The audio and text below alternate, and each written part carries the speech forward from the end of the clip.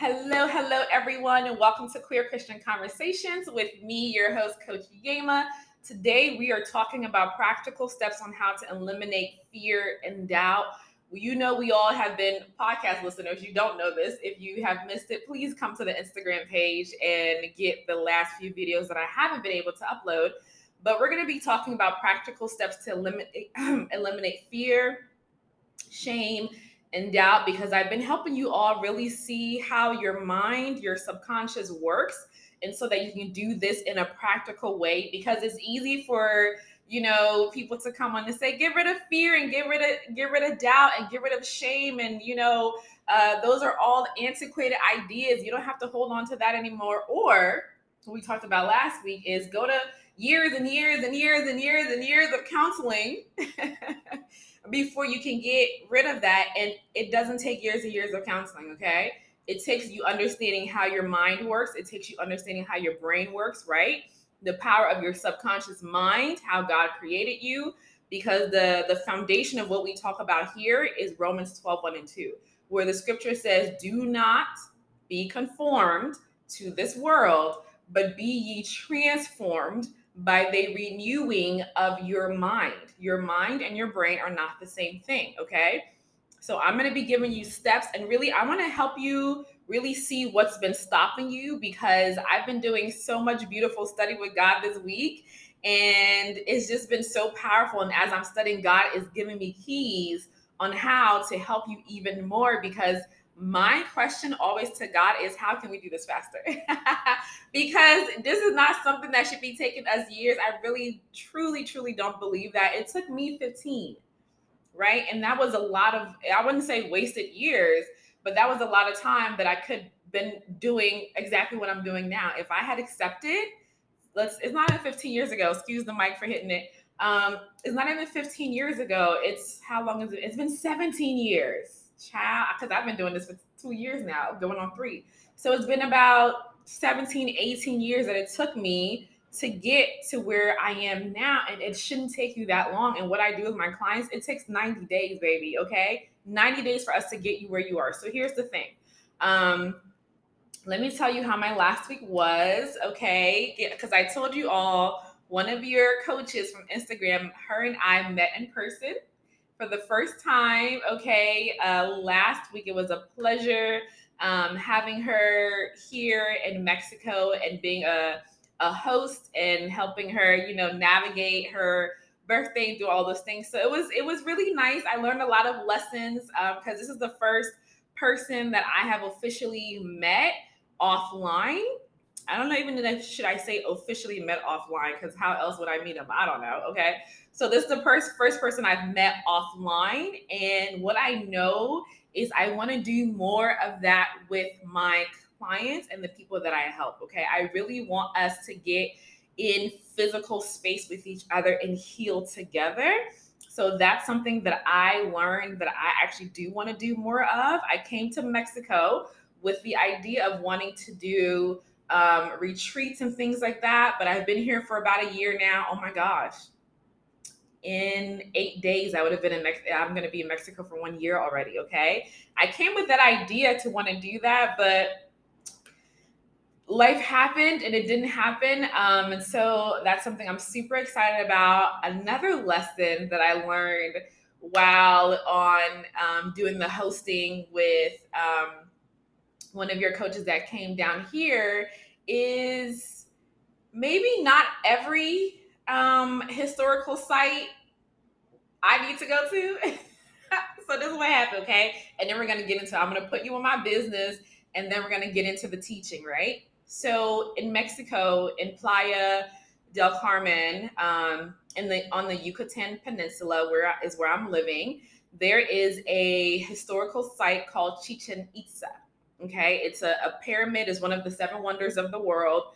It's actually mathematically, scientifically really super cool with the acoustics and the things that are happening there. But the history of it was not my vibe, okay? So I took pictures in front of this pyramid, and when I got home, I did the research on what happened there.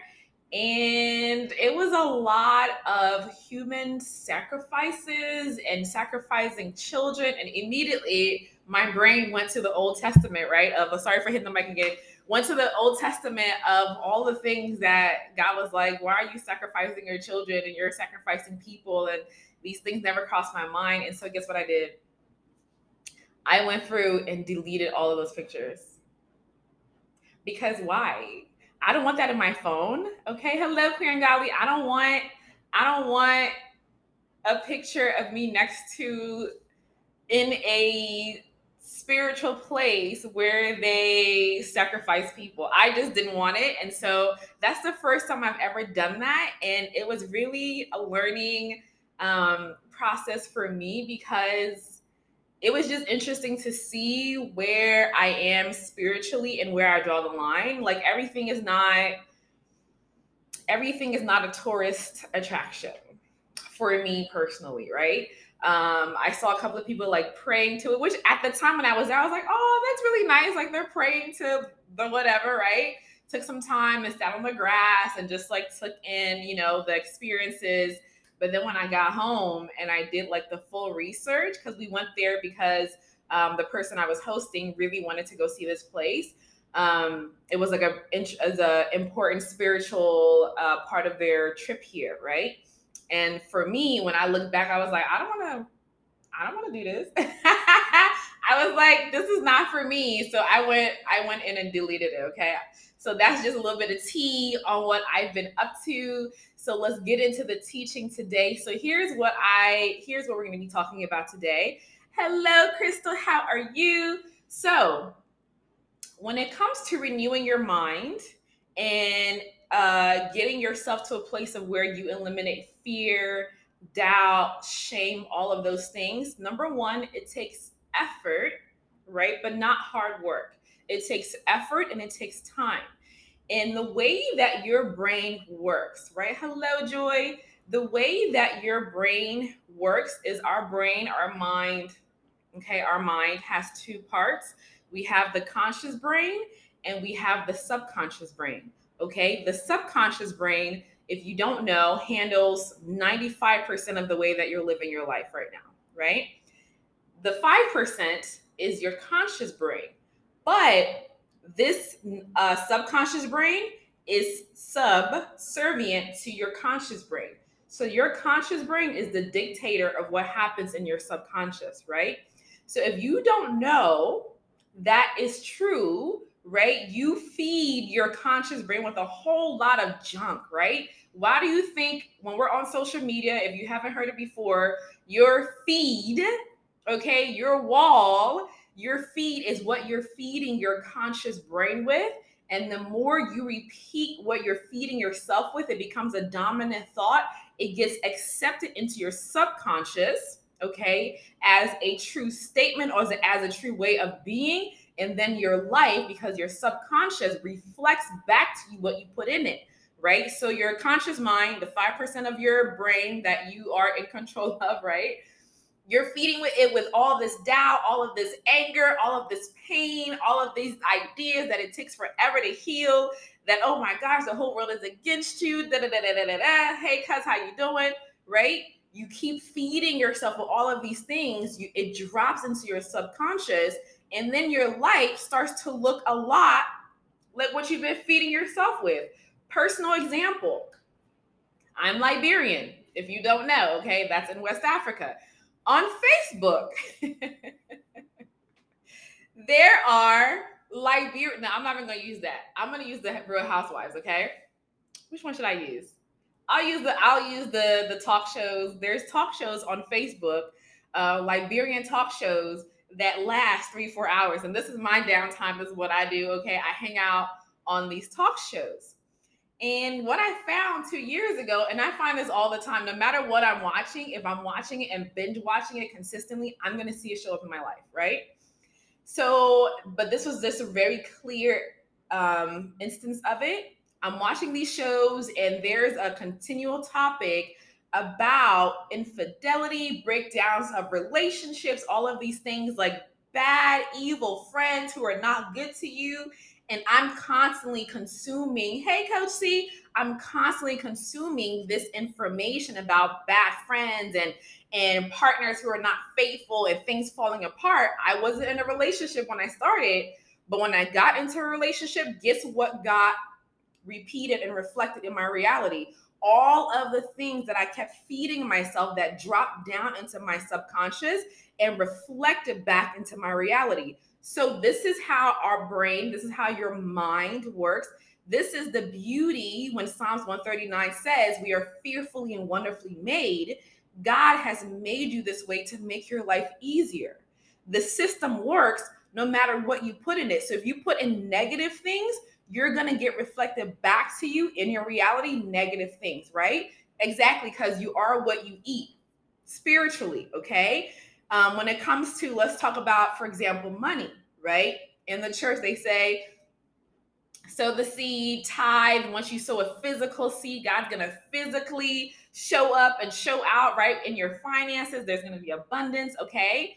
But people are sowing physical money seeds, but the seeds that they have implanted in their minds are of lack and limitation and not enough, and things never work out, and I can never find a job, right?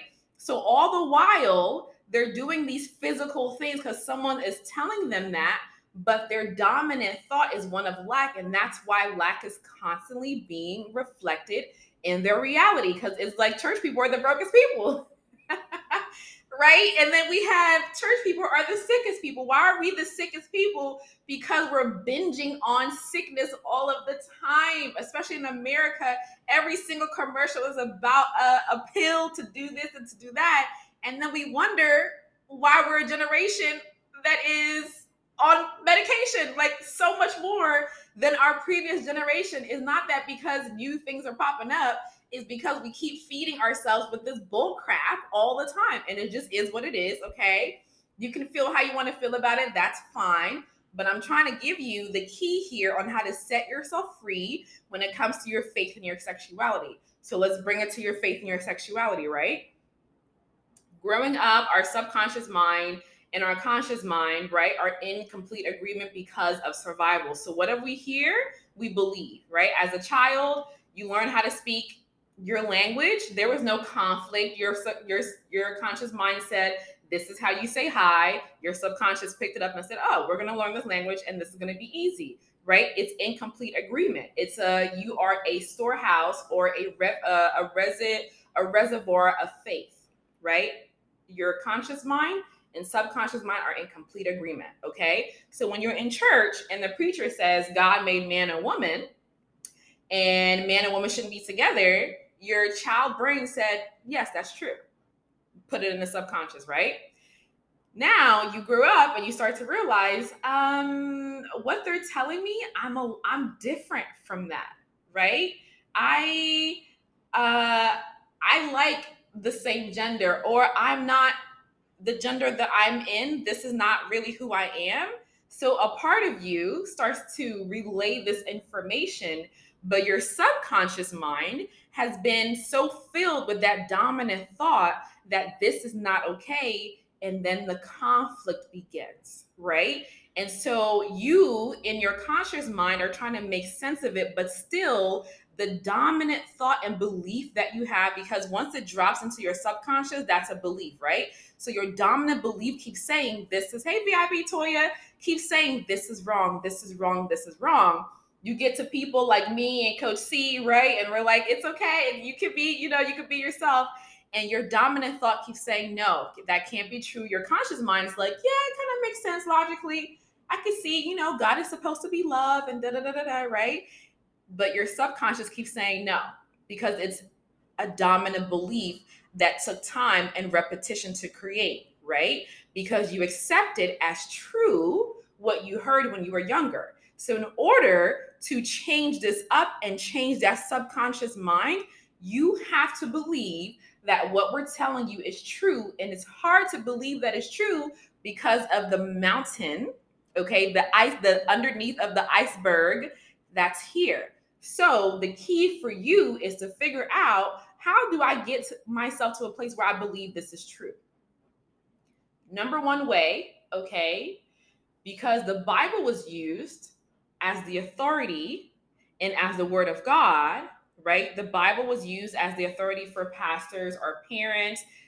Whoever figures that we grew up with said, this is the Bible, this is what the Bible says, and this is true, right? So you need to use the Bible again to show you that it's actually true, that God is affirming of you. That's why we have all of the work about clobber passages and da, right? Because we're wanting to show you, using the same instrument that was used to tell you that lie, to show you what the real truth is. That's why there's so much work, even in my program of Confidently Queer, in the beginning, and it doesn't take long. It takes me 3 to 4 weeks to help you figure this out, okay? Of the truth, to click that away from you. It's called the way of changing your mind is called the argumentative way of adjusting that belief. There's all kinds of terms and all the stuff that I use, right? I'm trying to make it plain here so that you can get it and at least try to begin to do the work, or send me an email, not an email, send me a DM. Okay, let's have a conversation. We can actually get on a call and figure this out together. But here's the thing. You got to get yourself and understand what's going to help you believe what we're saying is true. Because the constant question that you keep asking is, what if they're wrong? What if they're lying to me? So what is it going to take for you to believe that is true? When I get on the phone call with people, I ask them often, why haven't you just asked God if it's true or not? Why are you not asking God if it's true? Here's why. Because you're scared that God is going to sound like what they told you. And why is that? Because you don't know God. So what is going to trump the scripture? Because here's the thing, right? You use the scripture, you use the Bible, you dismantle all of it. Then you start to think, but if they can use it to justify enslaving people and being hateful and the colonization and all the imperialism that happened, right? Because we see, I see on my feed on Facebook, all of my people I went to Bible college with posting Queen Elizabeth next to all these her talking about Jesus. And I'm like, child, please, okay? But if the Bible can be used to do all of that and tell me a lie, is it still being used now to tell me a lie? So now what trumps that? Because that can be limiting. Okay, so the bulk of Confidently Queer is what I'm about to tell you now, right? What trumps this is an experience. Okay, it is a supernatural, that's the fastest way to do it, is a supernatural encounter with God. So I get logically that this was a mistranslation. I get logically that 1946 is when they first used the word homosexuality. I get logically that back in the day, they didn't have an understanding of what sexuality is and romantic relationships. Logically, my analytical brain gets that. But this iceberg of belief is still telling me that I think you're lying to me. I don't know how to change that. Last week we talked about trauma and how trauma happened is the same way that truth, experiencing truth can happen. Let's do an example to make it easy, understandable. Think about Saul before he became Paul, right? In the Bible, we have a, love-hate relationship with Mr. Paul. But here's the thing. Saul was on a crusade to damage the church, right? To tear it down, tell them they're liars. This Jesus thing didn't happen. You lie, you lie, you lie, you lie, right? So what happened? On the road to Damascus, he had an encounter with truth, with Jesus, okay? And from that encounter, everything changed. Because Paul knew the Bible better than all other people, right? And that's why the writing of the New Testament, and we can argue who wrote it and how all that happened. This is not this conversation, okay? We're just going to go with the narrative that we know that's dominant right now. So with that dominant narrative that Paul wrote these, he was able to write and dissect all of this because the knowledge of the Bible, but even greater, the encounter with God, okay? We have to encounter God because God is the thing that's going to trump what you believe about the Bible. So for me, right, I was scared to ask God too. I was like, I don't want that because I was in a great relationship, honey. I was enjoying my girlfriend. It was beautiful. It was amazing. I was in love. I was happy. There was even a time in Bible college right before, it was like a year or two before I left. and this guy was a missionary in Africa. And as far as everybody knew at the Bible college, I was single. So they were kind of like, there was one of our CFO actually took us on a double date with her and her husband. I'm sitting in the car like, oh my God. I'm like texting my girlfriend like, does it happen? Because I couldn't say it, right? But even in those instances, I didn't want to ask God because I was like, what if God tells me that this is wrong and maybe this is like supposed to be my husband? I have to have married this guy. Like, it was a lot and I didn't want to ask God. But I had an encounter. I had a supernatural experience. And here's plainly what a supernatural experience is not. Let's demystify it, okay? It's a powerful emotional experience that you have with the spiritual divine world, okay? That is a shortcut to changing the subconscious. It happens instantly, okay? There's work and effort in the way of remembering what happened. That'll change it, okay? Was that helpful? I know I said a lot because I'm so full and I just want to give it to y'all. And if it was too much, please slide in my DM. Let's have a conversation. Podcast listeners, the link is in the description here. Please go click on it, book a call with me. Let's have a conversation, okay? Questions, because that was a lot of talking. Questions that you have for me. What questions do you have? Okay. Let me see here. What questions do you have for me? Drop it in the comments. All right. So a book that could help you in this process. Hello, Wendell.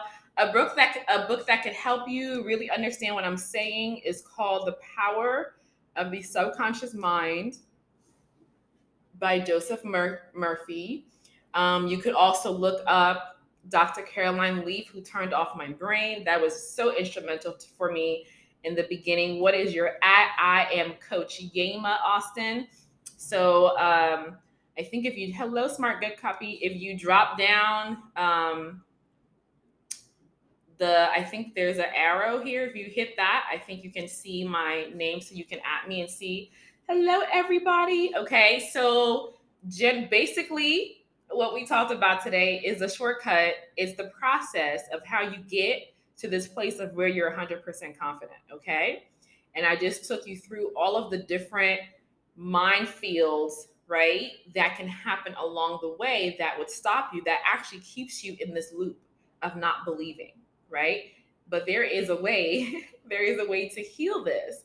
And maybe in your mind, you're thinking, okay, well, if they could do that to help me believe a lie, is this also a lie? How am I going to know? Because the emotions that you have are actually evident of what you're believing.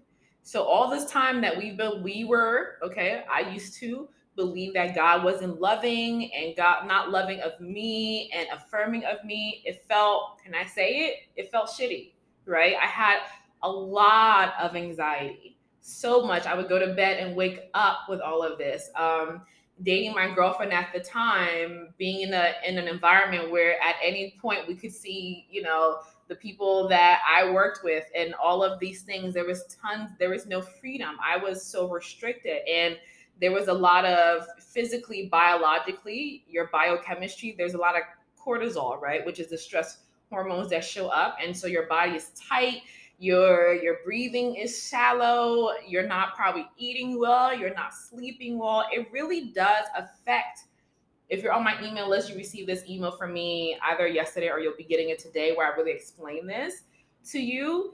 It really does affect your life because we think that we can compartmentalize, like, I can deal with, the fear and shame about my sexuality, and then I'll be fine with my career and relationships with my friends. It's not true.